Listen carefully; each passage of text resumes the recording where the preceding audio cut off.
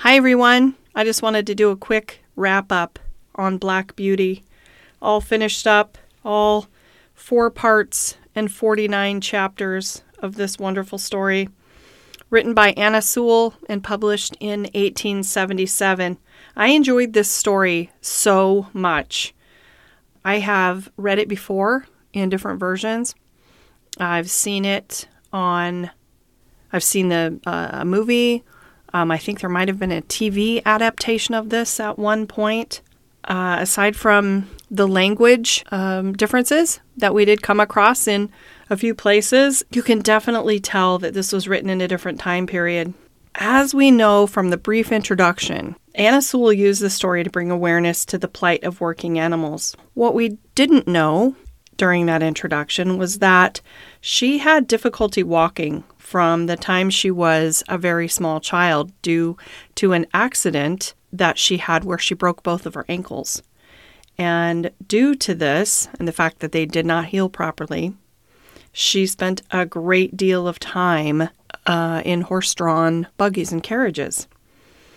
And I really believe that she experienced a good many of the situations that we see in the story. But I really wonder if she ever spoke out when she saw the cruelty. Because, she had to have seen the cruelty. That's what inspired this story. And I think maybe she didn't.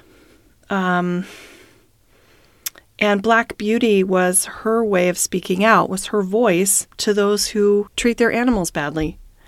And this is such a moving story, emotionally moving story.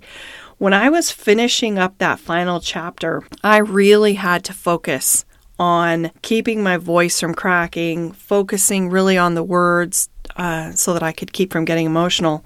Partly because we were coming to the end of this journey, and partly because I found myself kind of in the midst of happiness and sadness and this feeling of gratefulness for Black Beauty that he had finally come to a wonderful place where he could live out the rest of his life in peace and comfort.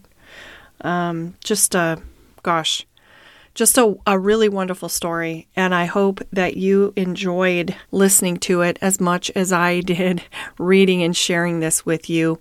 And I thank you so much for listening.